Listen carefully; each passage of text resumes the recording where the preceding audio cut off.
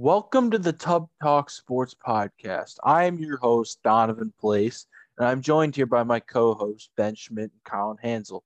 On today's episode, we are going to be reviewing, the first weekend of March Madness and how shitty it was for so many people's brackets out there. Um, let's jump right into it and talk about how bad the Big Ten was this year. Everyone said all year they're the best conference in the what am I saying? Best conference in the country. To be fair, I thought it was the Big 12. I thought the Big 12 had the best conference. I thought they were neck and neck. And I kind of gave the edge to the Big Ten just because they have more teams. So they have more teams that are going to be in the tournament. So I called them the best conference in America.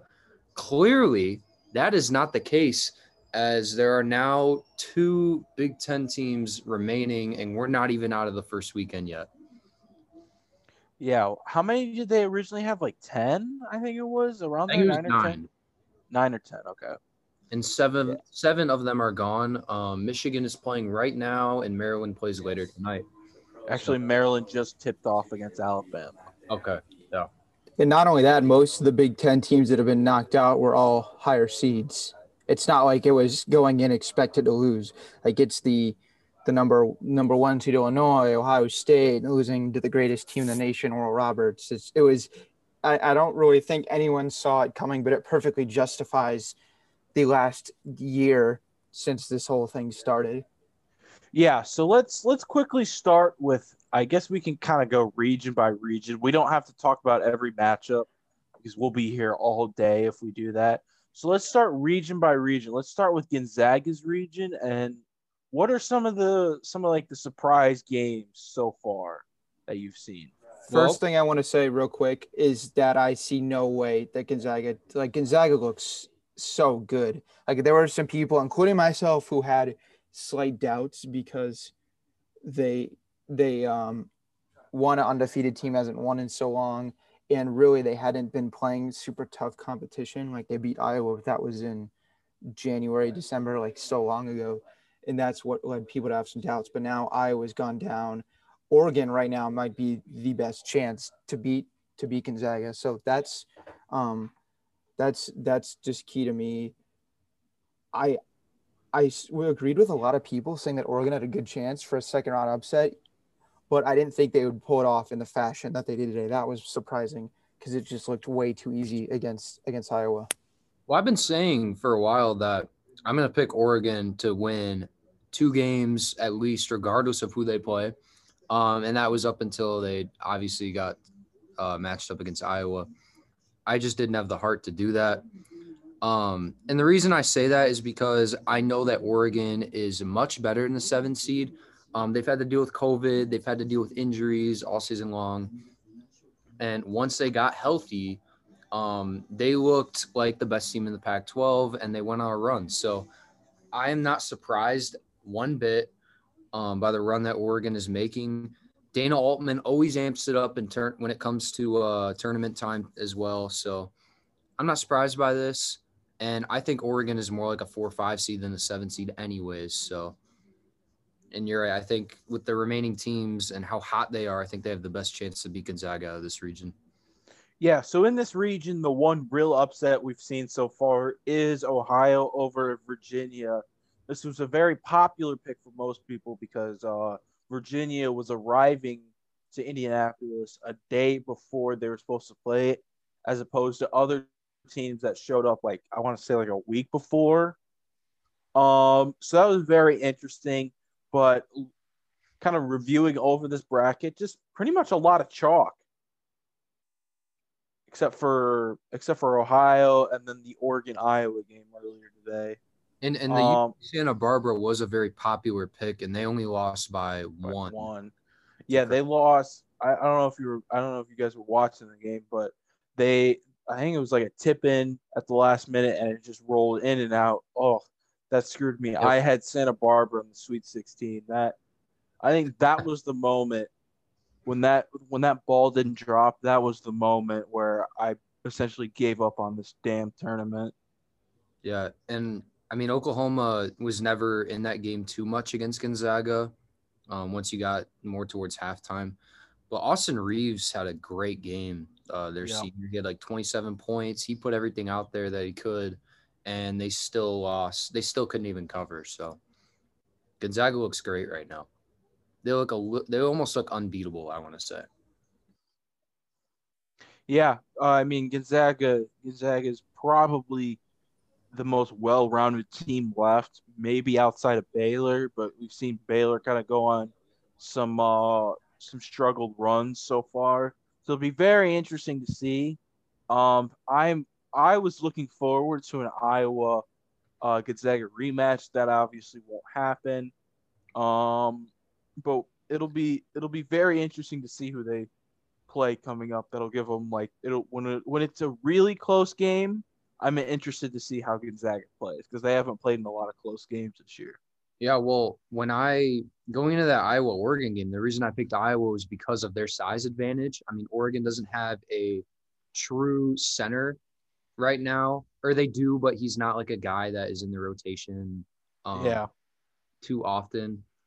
He only gets about 5 minutes a game. So I thought, Iowa playing defense the way they have in the second half of the season, I thought that, they would be able to put up enough points. And, I even thought they would cover against Oregon. And Oregon came out shooting the lights out. This was a very, very fast-paced, high-scoring game. A lot of fun to watch. And I was extremely poor. This is the worst defense they played all season. I mean, they should have abandoned the zone early. They didn't, and it ended up killing them. They clearly didn't make many adjustments at halftime at all. They were leaving Oregon shooters wide open, and it seemed late in the second half, Iowa kind of gave up on defense. Oregon had like 10 plus dunks in the game, and it was just a rout. Oregon completely dominated them that whole second half, and they scored 95 points. So I'm loving what I'm seeing out of my Ducks. Sucks to see Luka's career come to an end, but if it happened to anybody, I'm glad it happened to Oregon. And I'm very in. Oh, go ahead. It could just be me, but I feel like at least in some of these upsets that guard play, at least one or maybe even two of your starting guards, that seems to be outweighing the impact of a successful big man. I don't know if that's something you guys have seen as well, but a lot of times we will pick against teams because they don't have a big man presence, and that's just definitely something to be worried about. But it just seems so far in this tournament that that's not having as big of an impact as a potential guards that can really take over the game and have been taking over some games, especially for the underdogs. I think my biggest takeaway so far is that, and I mean, maybe this is kind of obvious, but it all starts on the defensive end. With a lot of these teams, a lot of these upsets, it starts with forcing turnovers, playing the game at your own pace, and then hitting those big shots when you need to. The teams that really clamp down on defense, like we saw with Loyola and Abilene Christian, that's just been the key so far. Yep, and I'm very interested to watch this UCLA Kansas game because I think potentially the winner of this game will beat Oregon and go to the Elite Eight. I like UC or USC, excuse me, in this game. Yeah, and I can't wait to see that Pac-12 matchup of USC and Oregon. That'll be very fun. Shout out Bill Walton. Bill was right. Let's go into the Michigan region of the tournament. Now, this one did have a lot more upsets. Colin, I know you had Texas in your Final Four, so that sucks. I thankfully changed it. Probably, I think at the last possible minute, I ended up going Florida State to win that region. They're still alive. They're up 6 coming out of halftime against Colorado, so that doesn't look bad. But between Texas losing, BYU losing, even UConn losing. UConn was a very popular, I would say, non-top 4 seed out of a region to make the Final Four. Yeah. Yeah, UConn kind of got dismantled by Maryland. Maryland got an early lead, and UConn could never bounce back in that game. Book Knight didn't shoot the ball that well. And, I mean, it's still extremely early, but Maryland's got an early 6-point lead on Alabama right now, so they're looking good. Imagine if they're the only team in the Big Ten to make the Sweet 16. That But would be insane. the Abilene Christian upset was awesome over Texas. Abilene Christian shot under 30% from the field, and they won, which is just absurd. Texas turned the ball over 23 times. Abilene Christian out-rebounded them. And Texas, who I thought was a team that was almost perfectly built for this tournament, got kicked out of the first round by a team in their own state. So shout out Abilene Christian. They played a great game. They struggled today, but that was their biggest win in school history. So, and that was big because after the 3-pointer, I thought Texas was going to pull away like with just a last-second escape victory.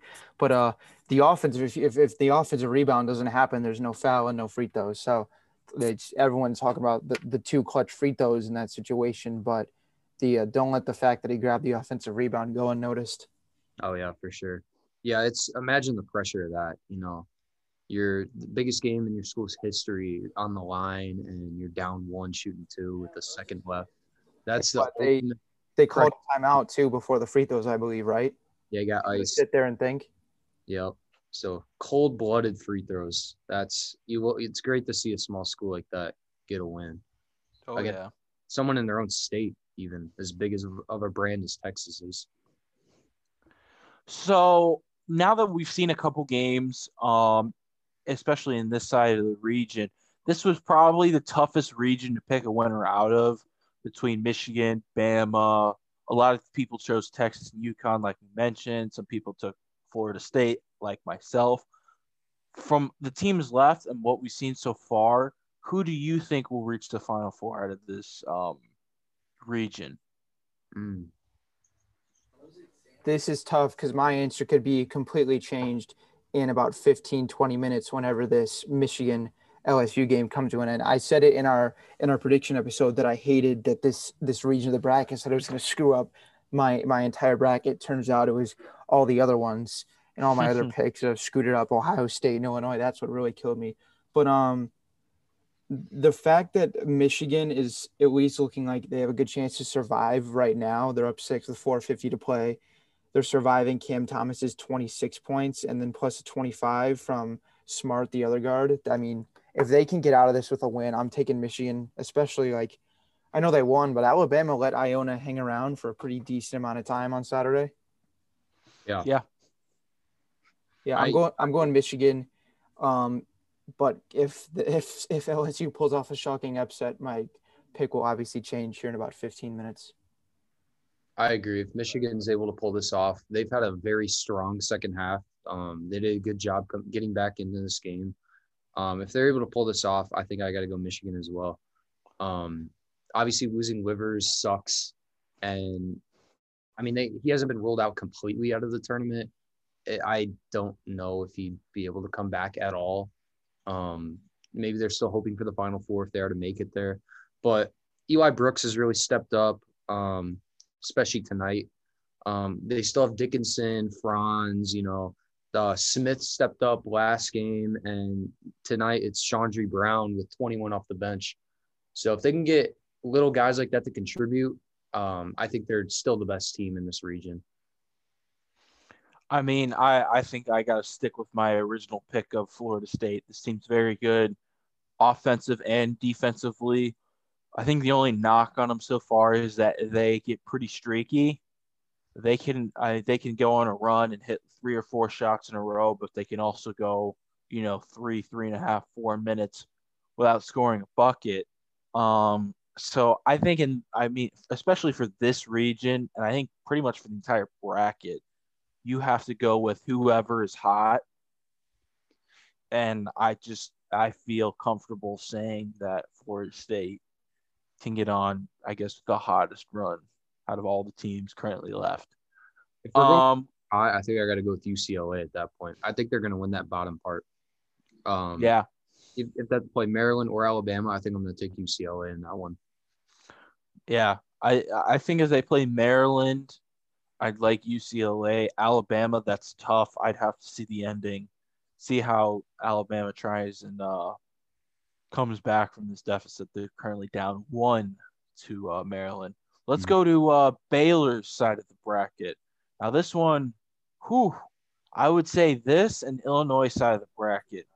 I don't think anyone really expected this sort of clusterfuck, I think is the correct word to use for this situation. A lot of upsets. Purdue lost in the first round. We had Ohio State lose in the first round. And then you have, Villanova that a lot of us weren't very hot on. They're in the Sweet 16. Okay, well, you were. Most people, I should say, most not. People aren't me. Okay, but we have, I guess we can say, America's team in the Sweet 16 of Oral Roberts. We are, if you're not rooting for Loyola Chicago, which a lot of us from Illinois I think are, then you got to be rooting for Oral Roberts. I really hope they upset Arkansas. Right now, though, Baylor in their first 2 matchups looks really good. It's not like, because you're the 1 seed, so it's not like they're playing great teams, but winning in round 1 by 24, and then they beat Wisconsin by 13, so not even close in either of the first 2. I like the experience with Villanova, but I'm still going to pick Baylor to win that one. So I want to pick Oral Roberts so bad, but until Baylor at least has like a scare, it's going to be tough. But they could be playing the 3 seed in the Elite 8. But if we see another upset, we could see a 1 versus 15, which that would be insane. I don't think we'd ever see that again. No. Yeah, it was only second time ever. They're right there, Florida Gulf Coast. Well, Florida Gulf Coast didn't go to the Elite 8, right? I think they lost in the Sweet 16. Okay. Yeah, Oral Roberts, coming into the tournament, I knew how terrible they had been defensively this year. They're one of the worst in the country. And that going against Ohio State's high-powered offense, I didn't even really consider them to have too much upset potential. But, some of us knew who Max Abmas was already because he's the leading scorer in the country. He surpassed Luka Garza and won that scoring title. He's been so hot the second half of the season scoring. He's had multiple 40-point games. The guy I didn't know about, and I don't think anybody knew about, was Kevin Obanor. He is they legit have 2 stars. Kevin Obanor is a star player in this tournament.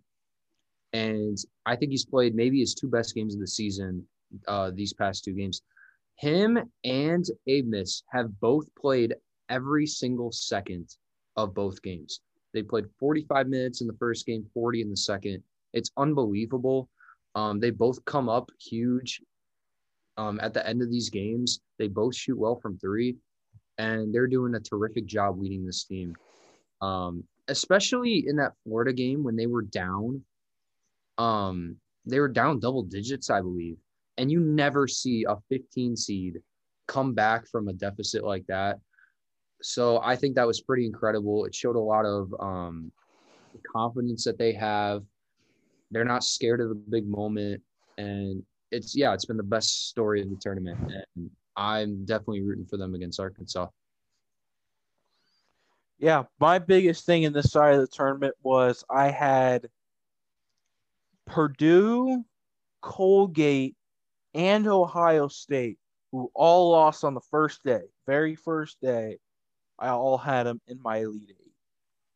So that was the Sweet 16. I had all of them in my Sweet 16. That really sucked for me. But I mean, looking ahead, Villanova, Baylor, obviously Villanova not having Colin Gillespie, really stinks. So I mean, and I had Baylor as my champion, so I have Baylor moving on. This Arkansas Oral Roberts game, I mean, I would say I'd feel very comfortable with Arkansas getting out to an early lead and putting Oral Roberts away. But as you mentioned, Oral Roberts has came back in a lot of these games, and it's very tough for me. Obviously, I want to go with America's team, but Eric Musselman is a legit coach. Yes, I love him. He's he's a great guy, and I think he'll take Arkansas to the Elite Eight. A Baylor Arkansas matchup is the only thing keeping my hopes alive for winning any sort of bracket pool I'm currently in. If Baylor can beat Arkansas, I think Baylor can beat anyone. We saw Arkansas get really hot at the end of the season, and then they kind of laid an egg in the tournament on that second day against LSU. So, and obviously LSU's a really good team. They played really well in this tournament, but it caused a lot of doubts for people about Arkansas. I know you picked Colgate over them. There's a very popular upset pick, but they're back. They're playing very well. They're scoring a lot of points. And I think if you give this a whole week almost to prepare for this game, Arkansas is going to come out on top over Oral Roberts, I believe. Anything can happen, obviously, but I think Oral Roberts is going to cool off a little bit. If you give these teams a whole week to prepare, I think the better team is going to come out on top. So I do have Arkansas winning that. And I think I had Baylor over Nova for now. No one expected Nova to be playing this well because they just completely dominated today. They looked fantastic, and they played really well in their first game too. So shout out Villanova. They're doing a good job of adjusting after losing their best player. Let's go to Illinois side of the region, or I guess we can't even call it Illinois side of the region anymore because they lost. They lost. Ben, your champions lost in the round of 32. Why don't you go ahead and start? Yeah, I was disappointed, but I should have known not to bet against Sister Jean, especially not on a Sunday. That was my mistake. I didn't read enough into that. I should have thought ahead and realized, okay, so if they're playing on Friday and they win, then they will play on Sunday, and that's a rookie mistake. That's not a mistake I'll make again. Loyola Chicago's got you got the higher seed, which is wild against Oregon State. Yeah. But Oregon State looked real good against Oklahoma State. Very popular. Like if you didn't have one of the higher seeds coming out of this tourney, a lot of people at Oklahoma State coming out, especially with the way Cade Cunningham was playing, and there was a 10-point win. There were times where they were up, I believe, like 20 plus or at least a number close to that. So that could be a good game. I want to pick Loyola Chicago to stay hot, but like Oregon State at the same time has every chance there. And then just Jim and Buddy Boeheim, the dynamic duo of Syracuse. I don't have much more to say than that. It's one of our good friends on Twitter said January, February, Boeheim, and April, and that's just how it goes. Yeah. Yeah. Boeheim always turns it up this time of month. We saw not too many years ago, Syracuse as an 11 seed went to the Final Four. So, I think they're going right back there. You think so? It's crazy. We'll talk about it here in a little bit about what our updated Final Fours look like. But you look ahead at 8, a 12, an 11, and the 2, and out of those 4 teams, quite possibly the 2 seed Houston is probably the least liked pick out of all the 4 teams left. Yeah. That's insane. They're mine for sure. It's just crazy because of the 2 seed, but the way the other teams are playing right now, I could see it happening. I could see any of these 4 teams. I wouldn't be surprised with any of them at this point. And if I had to bet on it right now, I would go Syracuse. I would go with the Boeheims. Buddy Boeheim is playing out of his mind right now. He's only a junior. He's shooting the hell out of the ball. So right now, I think I would take him over Houston. I got mad respect for Houston, though, and Quentin Grimes and what they're doing. Rutgers gave them a run for their money, but they came back and they played really well in the last few minutes of that game. Though I want to talk about the Loyola Illinois game. That was my favorite game of the weekend. 40-year-old playing center for Loyola Chicago. I have no disrespect. Fan of Illinois. I think they've been slightly overrated for a while now, and I knew that Loyola coming from an Iowa fan. Let's not. A little bit of bias there. Let's cite our sources, bud. I know Donovan wasn't a big fan of Loyola this year, but I did say this Loyola team is better than the team that went to the Final Four. They handled Georgia Tech pretty easily, and they had complete control over Illinois in this entire game. Brad Underwood got outcoached completely. Loyola had a fantastic game plan, and they stuck with it the entire game. Krutwig played fantastic. Can you imagine if that guy had a jump shot? If he was able to pop a three, he'd be unstoppable. My God. They're the best defensive team in the country. If it's not Baylor, it's Loyola Chicago. Yeah. They forced, I think, 5 first half turnovers out of Dosunmu, and they really frustrated Coburn in the first half, and they never really lost their lead. The closest it got was 6 points, and they would fire right back at them. So Krutwig was fantastic. Williamson was the other guy who has this postseason experience, and he had a very nice game. So, I mean, well, they have a legit chance again to make a Final Four run. If you look at the schedule ahead, they're going to have a tough one against a hot Oregon State team, though. Yeah. Hand up on my part, as Colin mentioned, was not big on Loyola Chicago. I did eventually have them beating Georgia Tech. I think I switched that very last minute. But the Illinois game very much surprised me. As you said, Krutwig. I can never get this guy's name right. Is it Krutwig? Krutwig, yeah. Krutwig. I just can't say the name right. Call him Cameron. Cameron. Yeah, we'll call him Cameron. Cameron, I did not expect.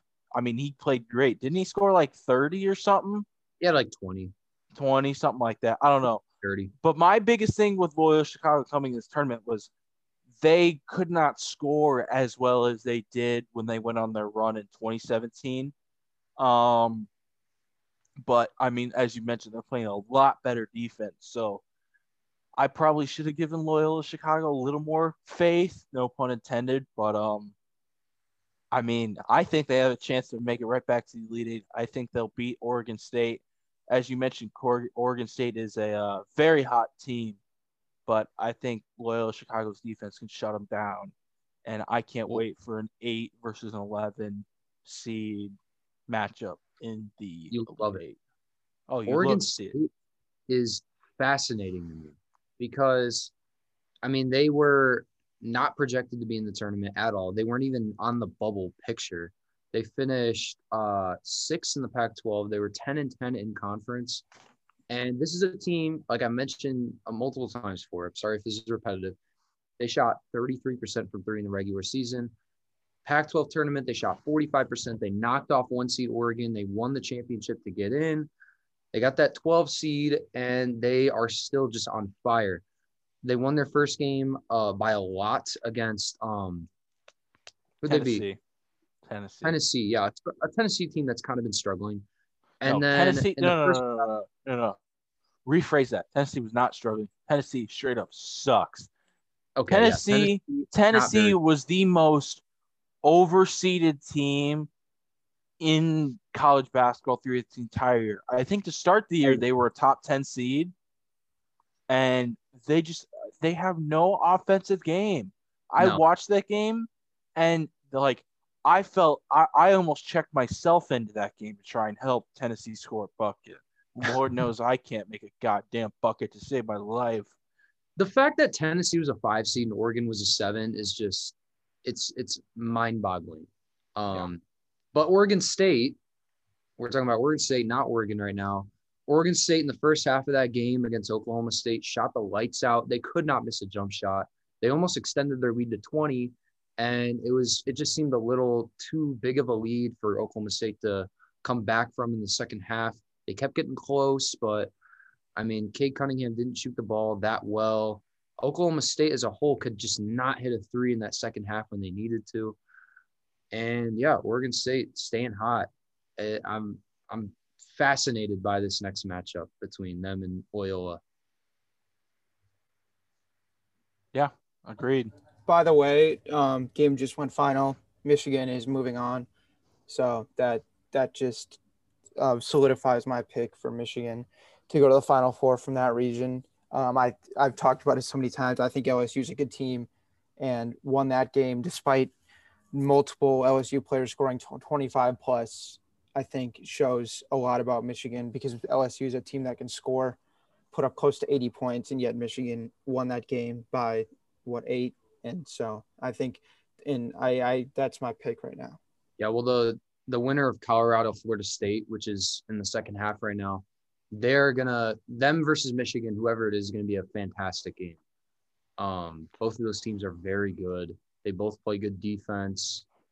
Yeah, I don't know. Florida State is a 7-point lead right now, so it's looking like them, but I think it's going to be a fantastic matchup. Yeah, I can't wait. So as I hinted to earlier in the episode, let's give out our updated Final Fours. Okay. So now that we have about a good weekend, a good 2 games for each team under our belt, what teams are you now liking to make the Final Four? I'll go first. Let's start. Oh, yeah. Sorry. Yeah. Should we go everyone's Final Four? So you just say like your Final Four, or do we go region by region? No, I'll give you my Final Four. So I got Gonzaga. After 2 games, they look just as good as advertised. I think some of the doubts that were there, I don't really have them at this time. Whoever said it earlier, I don't remember who. We'll see how they respond in a close game because they haven't played one in a while. I do think that'll be big, but the way they're playing right now, I don't even know if that's going to happen. So that's my pick out of that region. Michigan, got a big win over LSU. Not much more to say there. I like them. Baylor looks pretty good so far. These bottom 2 regions are the toughest for me. These 2, I think, could really screw everything up. I'm already got them wrong, obviously. I had Ohio State and Illinois, and obviously they didn't make it past the first 3 days. So that tells you about how much I know for the South and the West. But for the South, I got Baylor. I think they could have a decent path if Arkansas were to get knocked out, and I still think they could beat Arkansas. And then, this is tough. It's either Loyola or Syracuse. That's tough. I'm going to pick Loyola. There's probably bias there, but I'm going to take Loyola. But I would love to see the Syracuse win that region as well. Yeah, I think I have Gonzaga. I have Baylor. I'm going to go Michigan. And don't get me wrong, Houston is a very good team, and as a 2 seed, they deserve their respect. Quentin Grimes and Sasser and what's his name, Giroux, he had a fantastic game. They're a really good team. Kelvin Sampson's a good head coach. But I'm taking Boeheim, both Boeheims. I'm going to take Syracuse in the Final Four. So, yeah, I feel it feels kind of wrong even at this point picking 3 1 seeds to make it, but I got Gonzaga, Baylor. I'm going Michigan, but I'm very skeptical about that, and I'm going Syracuse. I'm gonna look silly in a couple days, or I guess after next weekend, when it gets to the Final Four, and like I didn't even consider taking the 2 seed. Like I was down to Loyola Chicago, an 8 seed, and Syracuse, an 11 seed, and it just is gonna look really silly when Houston comes out of that and like it's a 2 seed. They're a 2 seed for a reason, and they weren't even in my final 2 for that region, just because I like the streak that the other 2 are on.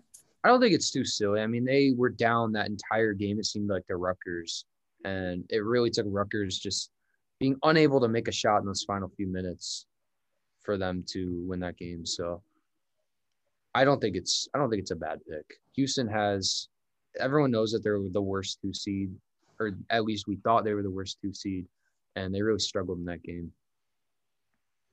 So my Final Four, I'm obviously going to go with the popular pick of Gonzaga and Baylor to win their regions. That's also what I originally had. I'm also going to piggyback on what I said earlier of Florida State winning the region. I feel like they are the most likely team to get hot. And I'm also going to agree with Colin. I think the Boeheim duo of Buddy and Jim is just going to overpower Houston and overpower the winner of Oregon State or Sister Mary Jean, Sister Jean, whatever we call her. Yeah. So I think that's going to wrap it up for our bracket breakdown.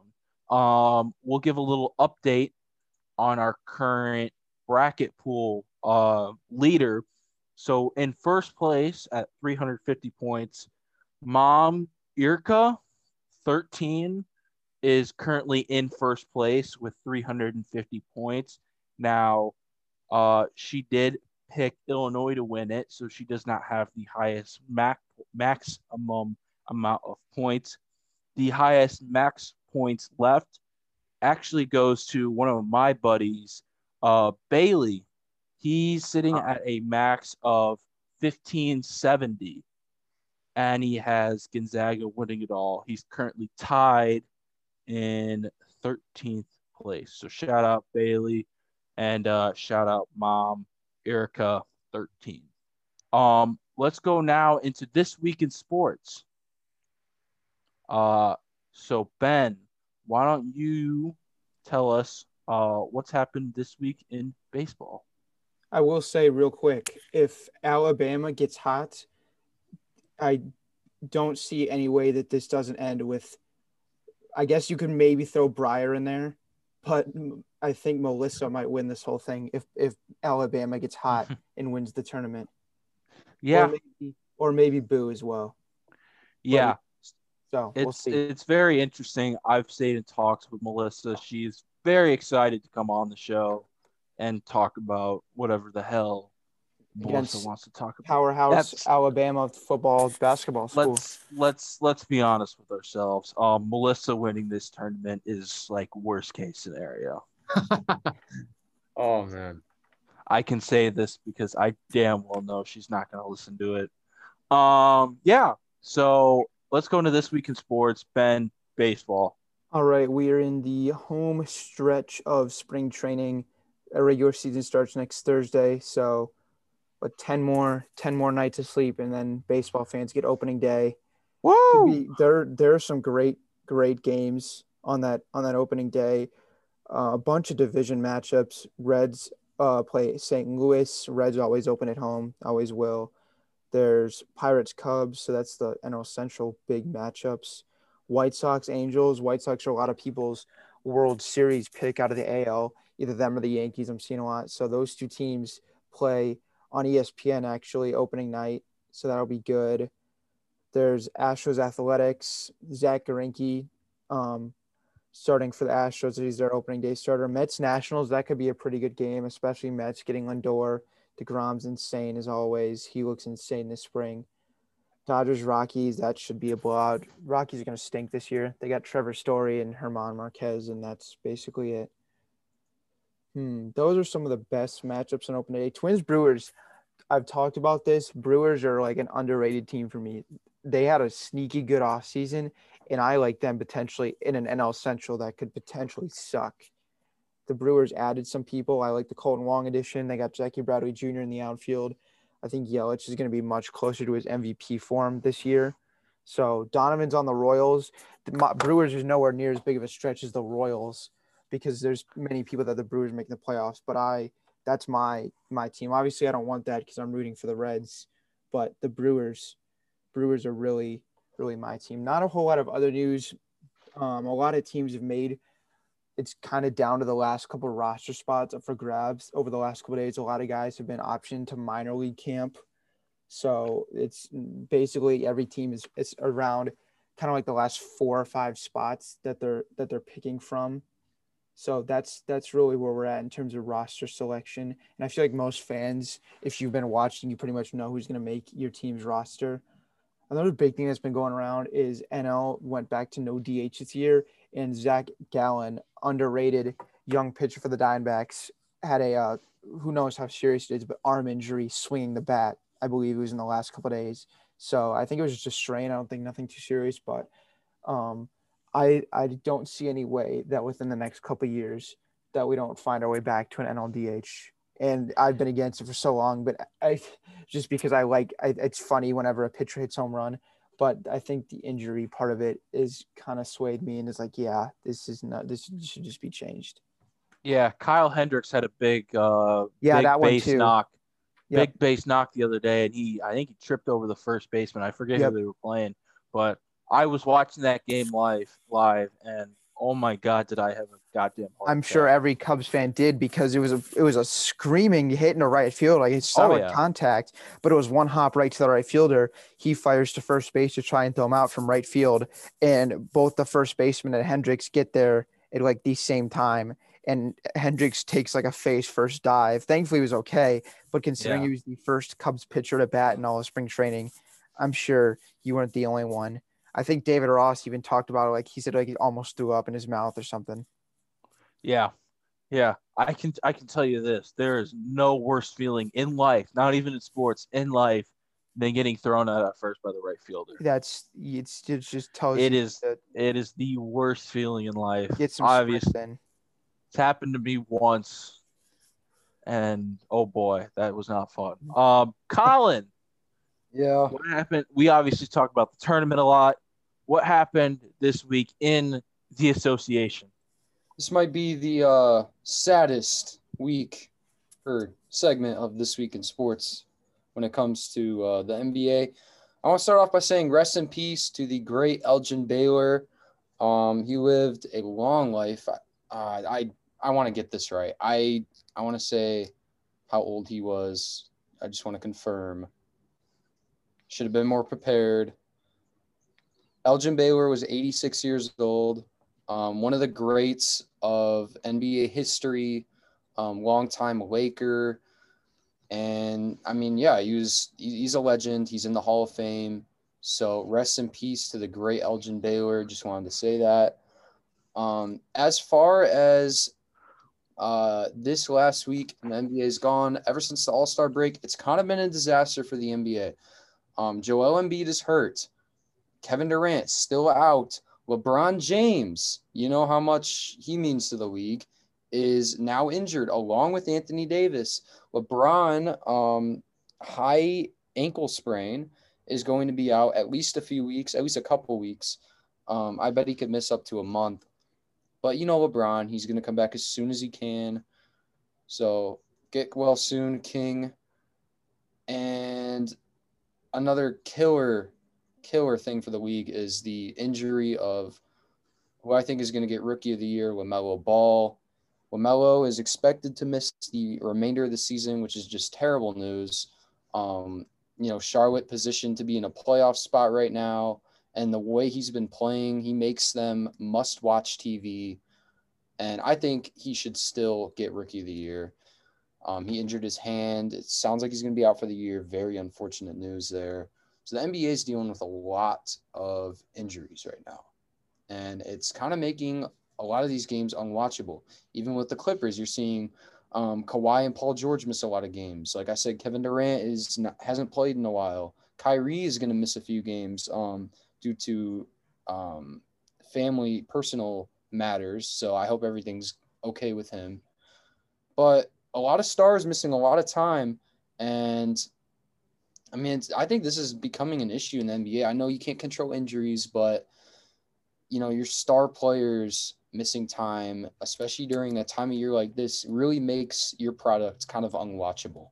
So it's all unfortunate news. The trade deadline is coming up quickly in a few days, I believe. So there should be lots of movement like there usually is. Maybe not big names are moved, but little pieces to contenders that can put them over the top.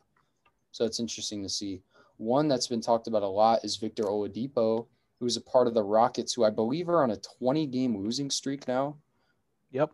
That is just insane. They started off well when they still had Harden and Christian Wood. They didn't start off too well, but they were over 500 at one point. And they've taken a 20-game tumble, which is just absolutely insane. And the Atlanta Hawks have won 8 straight games. They have not lost in the month of March. So good for them. They're now up to the 4 seed in the East. And that's about all for this week in basketball. Yeah. With the Embiid and LeBron being hurt is very interesting. I don't know how much time Embiid's going to miss, but I think I saw LeBron can miss up to like 3 to 4 weeks, something around there. I don't think LeBron is going to rush himself back, especially that the Lakers are going to make the playoffs, and I think he's more focused on a ring then potentially winning an MVP. But with Embiid and LeBron being out, I think this kind of opens a window for the MVP race, and we could see a guy like Jimmy Butler. Jimmy Jimmy Butler, Devin Booker, Chris Paul, Donovan Mitchell. I don't know, a Jokic kind of guy to kind of I just sneak wanted to back get into that MVP race. I just wanted to get any name possible out there before you said Jokic. And I've seen so many people arguing for Butler over the last weeks. That's just the first one. God, no. Yeah, that's not. We have zero chance. He will have very little chance to win it, but I will say without him, the Heat are nowhere near as good. But that's not the MVP award these days. Doesn't go to the player that's most valuable to their team. It just goes to the best player. But Yep. you're right, Donovan. It totally opens the opportunity for I a new mean- player, especially with potentially lengthy absences. If There's a window. KD continues to miss time, I think Harden's a good candidate. Yep, that's true. I think Him Jokic too. is a good candidate. I think Giannis is again a good candidate. Yep. I mean, I hate the MVP talk because it just really doesn't matter at all, but it's fun to talk about. So Yeah. There's a lot of different guys that can win it now. You're right. Your boy Jokic, if LeBron and Embiid continue to miss time, is a very, very good option. Yeah. Just know that if Jokic does win the MVP, I will not shut the fuck up about it. I know. You'll be like, reigning MVP, Nikola Jokic. You'll never say Jokic without mentioning MVP. I think I'll tweet it out every day till he doesn't win it the following year. All right. As Let's long go as you don't tweet it out from the Tub Talk Twitter account, then whatever. This week in football, obviously we're in the middle of the offseason, not a lot happening, but some interesting notes. Kenny Golladay finally picks a destination. He goes to the New York Football Giants. I don't have the contract pulled up with me, but this New York Giants team is now very interesting. They're in what some would say still a weak division after being the weakest division last year. Daniel Jones is now kind of in a make or break year. He has the weapons. He has Golladay, Sterling Shepard, Evan Ingram. They just signed Kyle Rudolph. Saquon will be back at some point. The defense looks good. This is a make or break year for the Giants. They signed Adoree Jackson today too. A pretty big deal. I mean, Yeah. kind of surprisingly big deal, but nevertheless, he 39 has million, talent. I think. Yeah.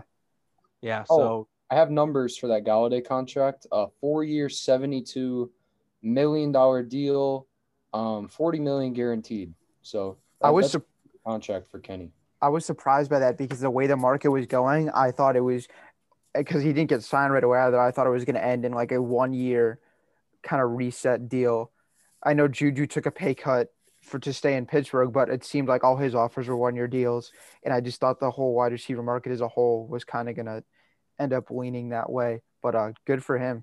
And with he really wanted to be there. You could tell based on the reports. Yeah, that's good. And can we agree that Nelson Aguilar has the greatest agent in the world for getting $13 million from New England, based on what some of these other guys are getting? Juju wasn't even offered that much. Yeah, I mean Aguilar's interesting because he's potentially going to be the number one guy in that offense, and I mean he played good. He had a good year for the Raiders last year, but I still don't think he's a number one guy. But he got paid like a number one, so hey, props to him. As Ben mentioned earlier, Juju took a pay cut to return to the Steelers. He received, I think, a bigger deal with more money from the Ravens, but he essentially told them to go fuck themselves. I mean, and yeah, so Juju will be Corvetting back into the Steel City, and then Deshaun Watson. I think 6 more lawsuits were filed against him. So Deshaun's it's an all-out blitz. Sorry, I know that was unprofessional, but it was a funny joke I saw on Twitter. Yeah, Deshaun Watson, he 6 more lawsuits. I think the total's up to 10. His attempt to escape Houston is not looking good. Yeah, it'll be very interesting if he's gonna have to sit out part of the season to deal with all those lawsuits. And then finally, I think the one that I felt most interesting from not only this league, but it actually happened today. Bama receiver and Heisman Trophy winner Devontae Smith skips his pro day. Now, as we've seen, as a lot of people expect, he's expected to fall lower than a lot of people expected. Um, Originally, some people thought he'd be the number one guy taken off the board, especially after winning the Heisman. But now people have him like the third or fourth receiver off the board, falling into the late teens. Some people even have him falling into the early 20s. Bama's receiver Devontae Smith missing his pro day. Do you think this affects him? I don't think it really should. This is going to be kind of like, for whatever weird reason, CD fell a little bit more than I thought last year, and I had him as my number one ranked receiver in last year's draft, and he ended up being the third one taken. Not that Ruggs and Judy can't be good, but I think CD is going to be the better one. Like, I think when it's all said and done, it's going to be Jefferson, and I think CD is going to be right after him, and then I think there might be a gap between the other ones. I think in the end, Devonta Smith has a chance to be the best one out of this group, especially if he goes for good system. I mean, if he falls, good for him because he'll be in a good spot. He'll be utilized really well because he has a ton of talent. But I would hate for him to go somewhere and them ask him to be like the number one deep ball, like something he's not built for, if that makes sense. Yeah, no, that makes sense. That's gonna wrap up this week in football and this episode of Tub Talk Sports Podcast. Do you guys have any last notes before I wrap up the episode? Not a whole lot. Yeah, there wasn't a whole lot else to talk about besides just the craziness of the tournament so far until we continue on. The games next week are Saturday, Sunday. Yeah, Saturday, Sunday, Monday, Tuesday. So we got a couple more left tonight, and then back at it again next weekend. I will be in sunny Orlando. I have some breaking news. Ooh. We have a trade in the NBA. We just discussed the deadline. Oh, breaking news. Good. The Los Angeles Clippers are trading Mfiondu Kabengele, a future second, and cash to the Kings for a protected second-round pick. Let down. That's it? That's it. Oh, come on. But wait, there's more. Unbelievable. Oh, there's more. Breaking news. Kings used a trade exception that would have expired today on the deal. Both second-round picks are heavily protected and unlikely to convey. So the Clippers, so it seems like they're not even going to get the second-round pick. But listen, the Clippers just cleared a roster spot for potentially someone new. It's step one, okay? Lonzo Ball, future Chicago Bull. It's an interesting step one. Yeah. I mean, who are they gonna get? Like who do you're our NBA expert here. Who do you think they're eyeing? Well, they need a point guard. Patrick Beverley. Like Lonzo? I don't know that they have the pieces to get Lonzo. In my opinion, I think Lonzo should go for at least a good young player or a first-round pick. And they don't have any of those first-round picks. And they kind of are lacking young talent. So I don't know that they can get Lonzo. And I don't know that they can get a Kyle Lowry. I think Alonzo is much more realistic for them. We'll see what happens there. But I don't know. I think they need a point guard if they're going to contend for it. They're still contenders, but if they're going to win a championship, they definitely need a point guard. I think that was a big struggle for them last postseason. And speaking of Kyle Lowry, with the Raptors' struggles, I think they've lost like 9 of their last 10 at least. He is being talked a lot. Toronto legend is on the market. It'll be interesting to see if he lands somewhere on a contender like Philadelphia, maybe, who I've heard has been linked to Kyle Lowry. So lots of interesting stuff to happen in the next couple of days. And like I mentioned earlier, Victor Oladipo is a popular name on the market for a possible contender, like the Lakers, maybe. I don't know. Calm down. There's still the big men like Andre Drummond and Hassan Whiteside that are likely to go somewhere. Yeah. But I think this is going to do it for this week at Tub Talk Sports Podcast. Thank you all for listening. One thing I do want to mention later this week, I think, is when we're going to do our MLB prediction show. Yeah, States. very, very excited for that one. And we got to get that fantasy league going. Yeah, and we're going to get a fantasy league going. So this will all be very interesting, very fun.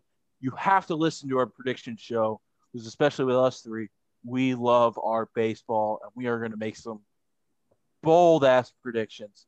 So thank you all for listening. Please like, subscribe, leave a comment, share it with everyone you know. And I think it's going to do it. Peace.